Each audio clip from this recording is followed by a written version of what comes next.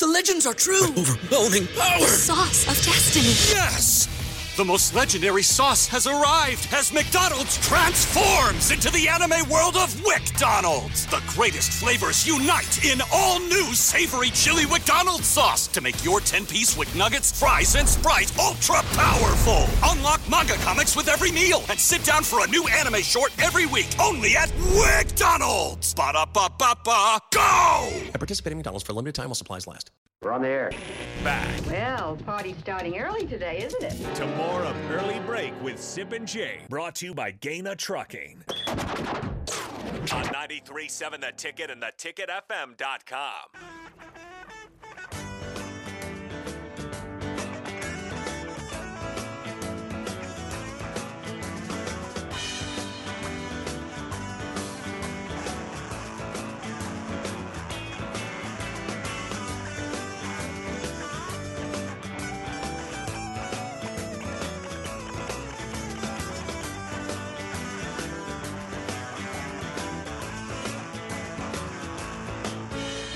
It is time for the Spillover on a Friday. Chris Raff, AD with us.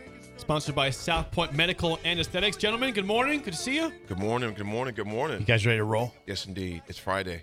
Friday. Raff is, overcoming another tough loss last night. They played fine. They lost 19-8. The offense, defense was actually good last night. I thought Raff looked a little rough coming in.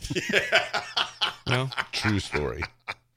It's Friday, Raff. Come on. It was 2022 revisited. How so? Good defense, horrible offense. 2022 revisited. I got to tell you something, year. Raff. What a year. I got to tell you something, Raff. I was watching this game last night. It was, I think, 16-0, and the Broncos were about to score. Yeah. And my wife had not watched any of the game. And she knows the Broncos are having a rough year. She comes over and looks at the score. She says, they're not getting creamed that bad. Nice. She literally said, I said, I got to bring this up with you. Yeah, that was the response of most people last night. Yep, it was. She said, they're not getting creamed that badly.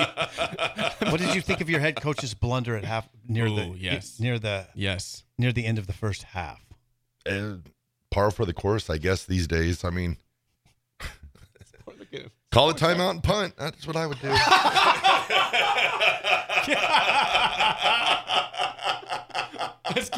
Let's give him 16 seconds to go score. Why not? And they did. A 61-yard kick down a win. And the crazy thing though about Seems logical. The crazy thing about Patrick Mahomes these days is most teams, most quarterbacks, 15 seconds, you're like, okay, we're going to half. With him, I had no doubt. I looked over at AD and go, well, probably be a field goal or a touchdown. I mean, There you go. There you go. He's crazy. Where are you guys watching? AD? Watch down at Capitol.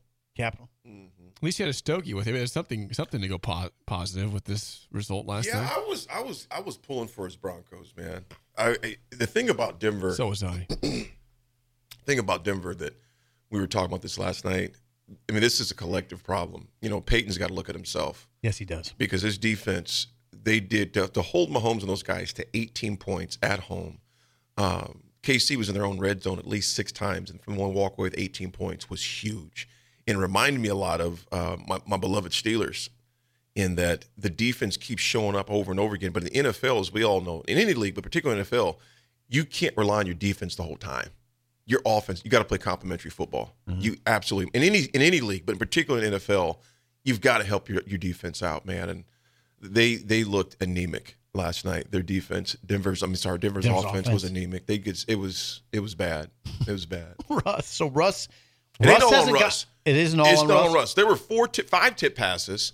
The one interception was just unacceptable. But Russ was doing all he could. I mean, there were some passes he should have made. He didn't make. There were some drops as well. That offense, Jake, I think you nailed it right before we came on air. He goes, Peyton's offense has got to come into the new age of football. No, it's not right. He's lost. Sean Payton is lost right now. Did you happen to see the spat between Steve Smith and Judy? Yeah. Man, that got ugly. You know, see, after I listened to it, I just was kind of reading something. After I listened to it, it wasn't that bad what he said. He called him a jag, meaning just a guy. Smith called Judy just a guy. Yeah. And Judy went up to him and, said some choice words. Right. And, Smith didn't respond back to it. Smith tried to apologize to him and say, look, I'm sorry, probably shouldn't have gone there. But then Judy disrespected Steve Smith, and then Steve Smith went off. Here's my thing about that. Don't try to apologize to the guy when he's at work. Call that man up on the phone. Yeah. You can get his number. Yeah. If you had the audacity to say that on your podcast, well, if I'm at work and this guy's getting ready into the mindset, he's hearing the things you said. Do you think he's going to be in the proper space to accept an apology or want to talk to you? Yeah. Why go while he's on the field? He's like, well, I tried to go up to him. Well, he's on the field at that point. Right. It was odd. The whole thing was odd. And now, what he was saying was the truth. I mean, what he was saying was the truth. Yeah. But it's like, you don't go when he's on the field after you trashed him on your podcast. And Steve Smith called him a third-tier receiver. Yeah. I don't think I'd be really willing to talk to a guy on the sideline even before I'm about to play. It was He just weird. dogged me like that. It was weird. And then when Judy didn't respond the way Smith wanted, then Smith went off and said, hey, if anybody calls me about wanting to trade for this guy, I'm going to tell him don't go there because he can't handle constructive criticism. He said that on the air. Yeah, my thing is this: who's calling Steve Smith before I trade for somebody? Raff, weigh in on this, please.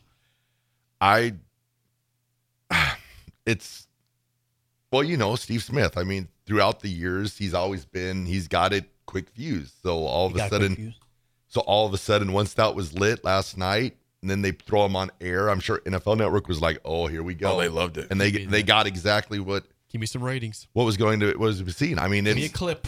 I mean, the same's for Mark Schlereth right now. I mean, Mark Schlereth and Jerry Jeudy are just going back and forth. What are they doing? What's the beef there?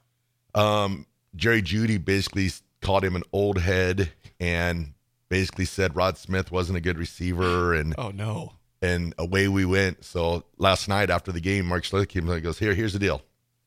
Back in the day, Mike Shanahan used to say, if you were a receiver in the NFL and you couldn't beat one-on-one coverage, you should be selling cars." And Mark Schlereth asked if John Elway had any openings. Hello.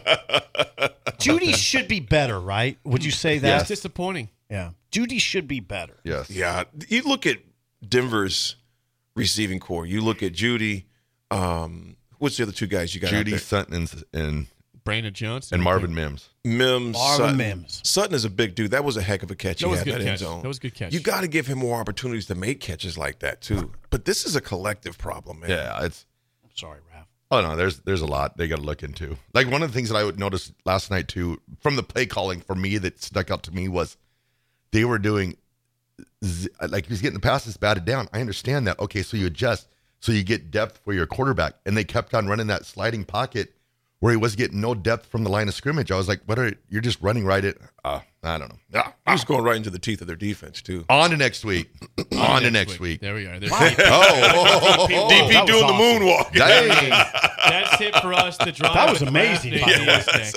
For Steve Sipple and Bill Bush, I'm Jake Very, Sorensen. very light on the toes. See ya.